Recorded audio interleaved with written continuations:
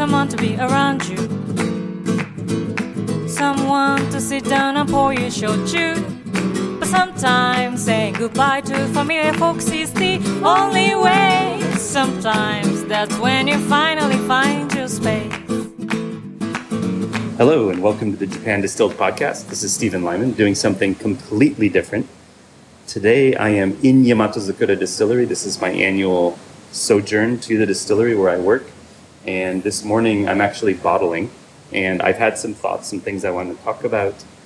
And I'm just going to riff a little bit and share my thoughts about, in some ways, the state of the industry, in other ways, what it's like to run a small business like this in Japan. And hopefully you enjoy. Without further ado, here we go. This is now my 11th year working at Yamatozakura, and I have gotten to know this family. I've watched these children grow up. The one who wasn't speaking and barely walking when I started working is now an elementary school student or middle school student, I guess. And the distillery still feels very much the same 11 years on. As you would imagine, Yamatozakura is an old family distillery. It was established right around the opening of Japan in the 1850s. And Tekon is the current generation Toji. And now he's the president. I mean, it's hard to say president when it's a company of just the family and a few part-time employees. But as the smallest distillery in Kagoshima Prefecture, he is now running it. He's taken over from his father. And his father had a very, very particular way of doing it, of making shochu and of running the business. And his father's of a certain generation. He's in his late 70s now, and he's winding down. Fortunately, he has given Tekon complete autonomy over how to run the distillery, which can't always be said of other distillery owners who are transitioning out of full-time work. But Tekon is a pretty modern guy. He's very much got a global view. I mean, a common expression here in Japan, and I'm sure people use it in other parts of the world, is what is it? Think local, act global, or think global, act local. I don't know. Anyway, but Tekon was working as an ad man in Tokyo, and so he has this world view, a kind of a global view, where his father really spent his entire life in this small town in Kagoshima, and so they do butt heads. They do disagree on how to do things. But as I said, Tekon's father has allowed Tekon to take over and run the distillery in his own way. And Tekon's being very creative. If you look at what the branding was when I started working here 11 years ago and what it is today, those original brands still exist, and those labels virtually stayed the same for sometimes decades now. But Tekon's bringing out all these new limited edition products where he's doing experimental batches using different kinds of sweet potatoes, different kinds of rice, still maintaining the essence of Yamatozakura, but very much doing it in his own way. And if you've seen pictures of Tekon, and certainly we'll put them in the show notes, he's very much a hipster. He's got the hipster glasses. He dresses like a hipster when he's not working. And he's a hipster in the best sense that he is definitely a rural craftsman of the best sort here in Ichiki, in this small town. But he's bringing that design sensibility to it, which I think is very much a Japanese aesthetic these days, a modern Japanese aesthetic, which is new, with his new branding. And he develops very close relationships with graphic designers and artists who help him with the labels. So it's a really, I think, modern craft distilling mindset, almost natural wine in a way, in how he brands and that sort of thing, which is so different from his father's traditional labels. Of course, his father hired a pretty amazing designer to do the labels for their main brands, who actually also designed the Nika black labels. But Tekon's really brought his own sense to it. And during the transition from his father running the distillery to Tekon running the distillery, I definitely felt some tension at times. I would hear them bickering or arguing. Bickering is probably an unkind word, but they would have disagreements, and that I mean, I think Tekan was always respectful, but I think he was also frustrated that he couldn't just do things the way that he wanted all the time. And now that he has that freedom, I can sense a different kind of stress, I guess. He's now fully responsible. He can't rely on his dad for things, and he's now running the business. But on the other hand, I feel these kinds of stress that he's dealing with are different. He's not as stressed about his relationship with his parents, and that's good to see. I think it's probably overall good for him. But the bigger picture of this kind of free-flowing thought is that lots of distilleries in the shochu world, and probably, I think also in the awamori world, go through this. Because these distilleries aren't designed to scale or to grow. This isn't like multi-generational Jack Daniels or Wild Turkey, where they have massive production capabilities and they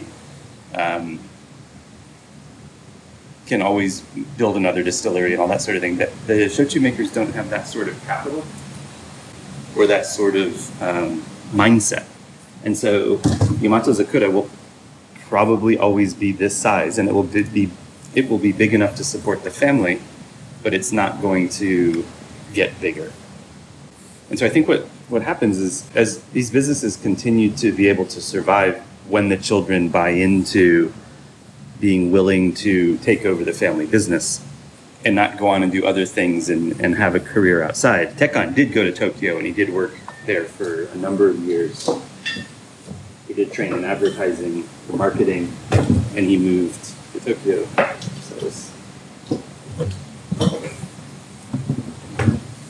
But when his father called him, he came back, and he gave up that life.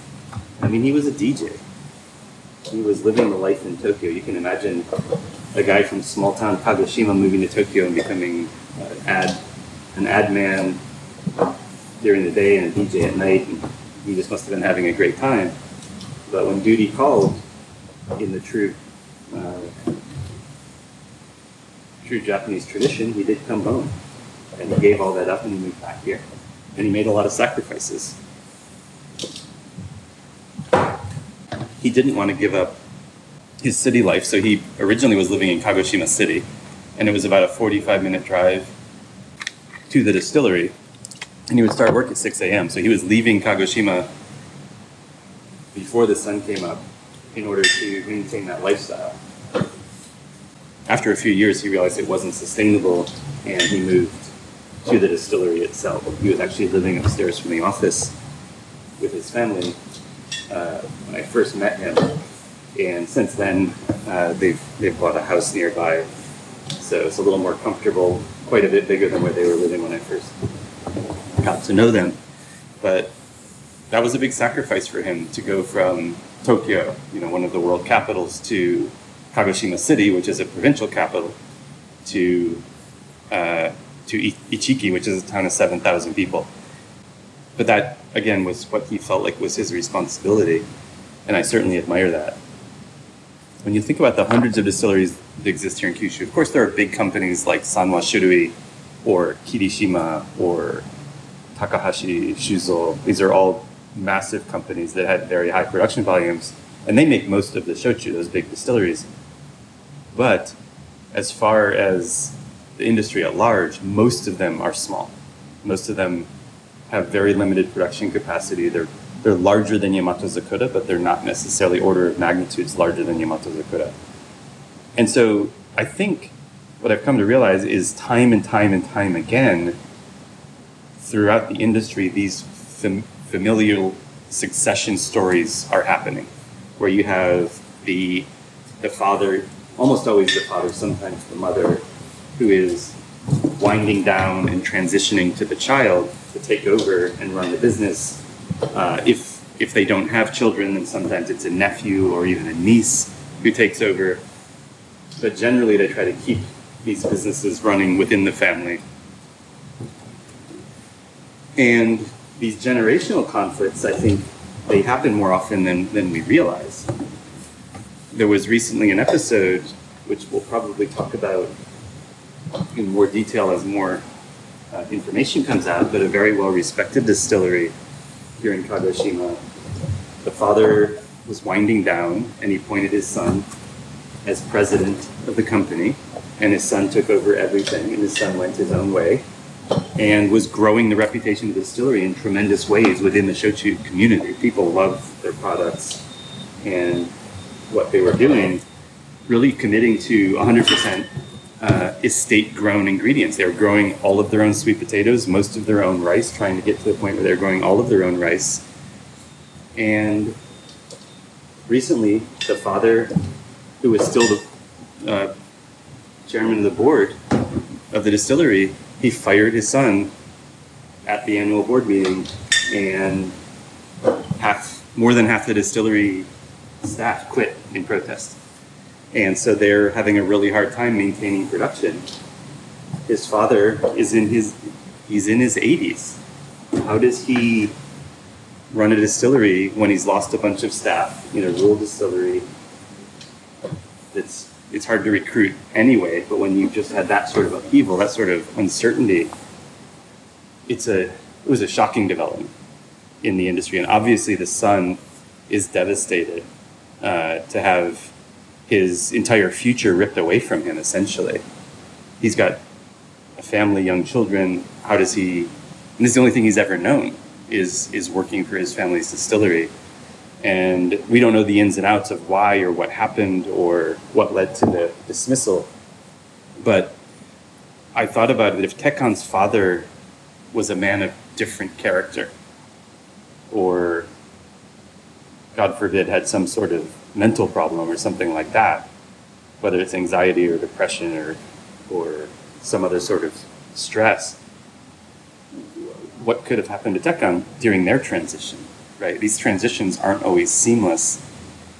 And I had never thought about this side of the business before, of these small, essentially craft distilleries. In the States, when we have craft distilleries, they're all new. You don't have multi-generational craft distilleries right now.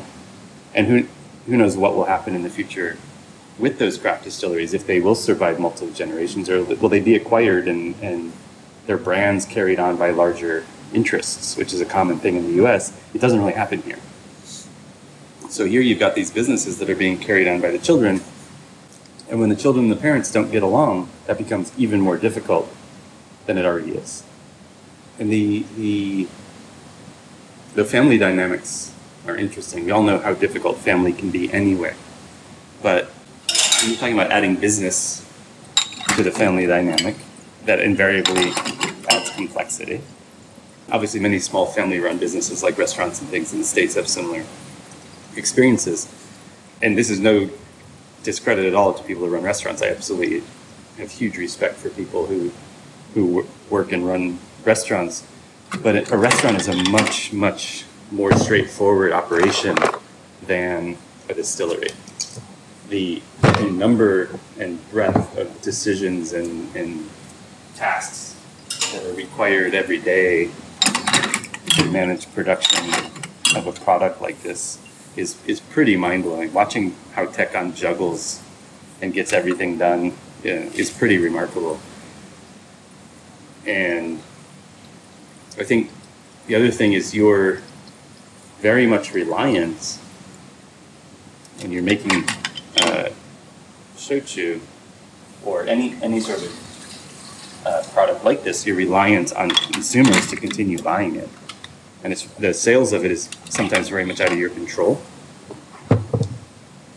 If you're running a bar, you're running a restaurant, then you're very much in control of selling your product and convincing people to buy it and continue coming to your location. But in alcohol production like this, there's a lot of variables beyond your control, and I imagine that adds stresses that some other small businesses wouldn't necessarily have. Another layer of complexity for this is when you're talking about a country like Japan, which is traditionally quite patriarchal, and on the business side, very, very male-dominated. I'm sure if you've pay attention to Japanese politics or business at all, there are constant reports about how few women serve in the cabinet or are board members with Japanese companies. And let's face it, Kyushu is essentially the rural south of Japan, and people are very conservative down here. Especially once you get away from Fukuoka. Fukuoka, I guess you could think of Fukuoka as like Atlanta as far as its regional presence, if we're thinking about the southeastern United States.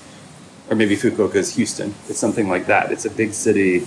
People are a little bit more open-minded, a little bit more progressive in their worldview and thinking beyond their own borders. But once you get into rural Kagoshima, like where I am now, things are hugely provincial.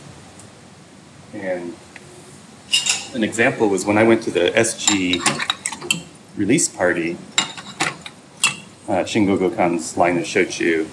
I went to the release party in Tokyo, and they were asking each of the shochu makers, konnichiwa. They were asking each of the shochu makers who were involved in the product what they thought of their shochu being used in cocktails, because obviously Shingo is a world famous bartender, and his products would be primarily used in cocktails. And the president of Satsuma Distillery here in Kagoshima was basically like, why are you asking me? I'm just a guy from rural Kagoshima. I don't know anything about cocktails. And that's the mindset down here is there's very little thought put beyond their local community. And there's in some ways a beauty to that, because there's the expression politics is local, right? But life is local for many people. In these small communities in southern Japan, there's not a lot of thought given to what's happening in the outside world. But that's also probably why shochu hasn't grown beyond its borders, because almost all of it's made down here. So there isn't really a global mindset. There's not the idea of, oh, let's look for export markets. Let's grow this business and make it into a multinational or anything like that. It's simply, for virtually all of its history, making drinks for the locals to enjoy.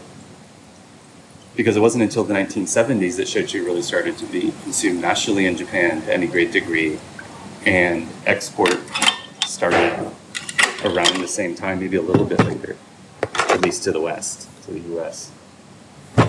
And so you're going from that generation, which wasn't that long ago, where everything was consumed locally or at least domestically, to now having to find export markets. And so it's really important for the distilleries, as they try to survive in the future, going into the future, to identify young people who do have that global mindset, who think a lot like Tekkan, and can imagine selling their products all over the world.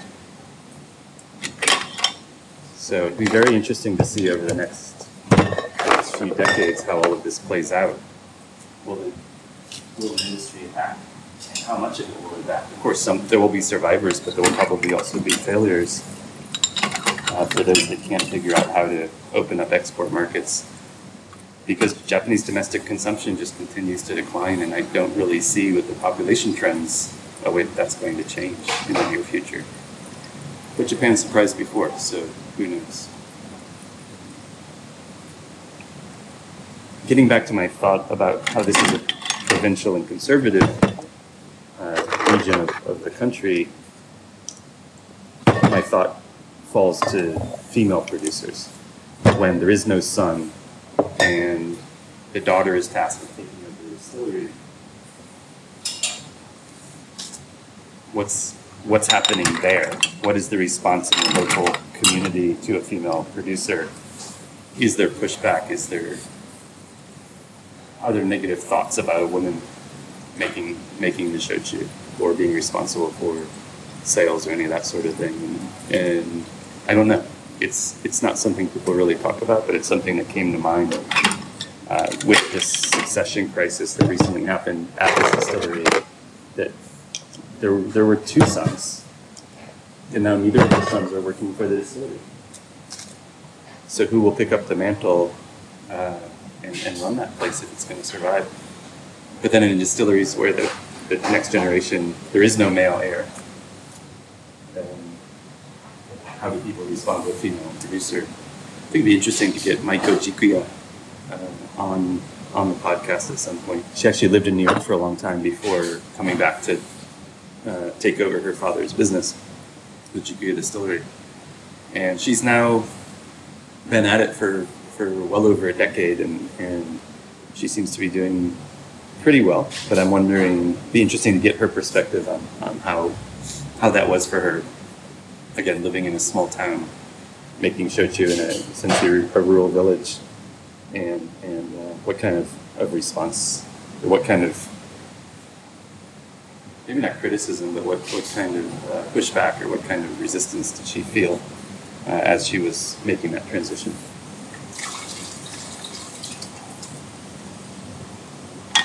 I'm working with this very old makeshift bottle maker that's supposed to fill 6 bottles at a time, but is down to 2 working spouts. And both of these spouts are quite finicky, so sometimes I am overfilling the bottles and I need to dump some out and get the fill line right, because obviously the distillery wants to sell the correct amounts so that they don't get in trouble. They don't want to underfill to annoy consumers, or overfill to lose potential revenue bottles that they don't get to produce. So it's a slow process. It's relatively nice work, which is nice, but definitely takes patience. It's funny, it's only here at Yamato Zakura that I ever have bandwidth to think about things like this. It's really, for me, a contemplative experience. I know a lot of people go to yoga camps or spas or retreats or things like that to clear their head. I come here and I do manual labor. It's largely, it's not mindless work, but it doesn't require a lot of thought. And it helps me clear my head and give me a lot of bandwidth to think about other things.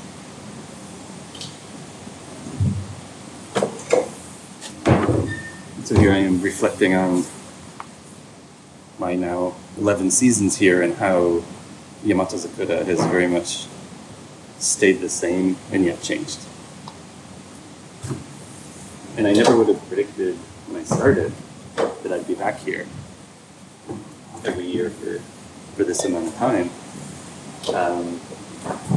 And I don't think when I did decide that I was going to come back every year, I never really thought about how things might be in a decade.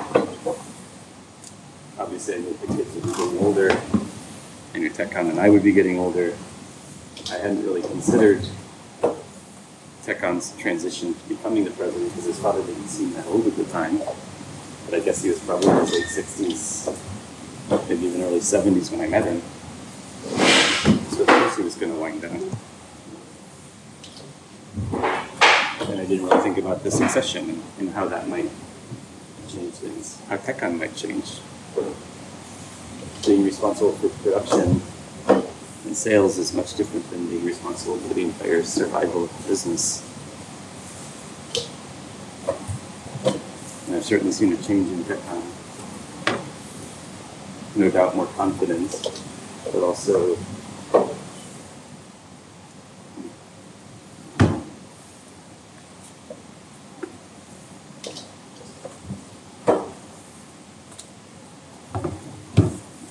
leave it at that. He doesn't say what he used to.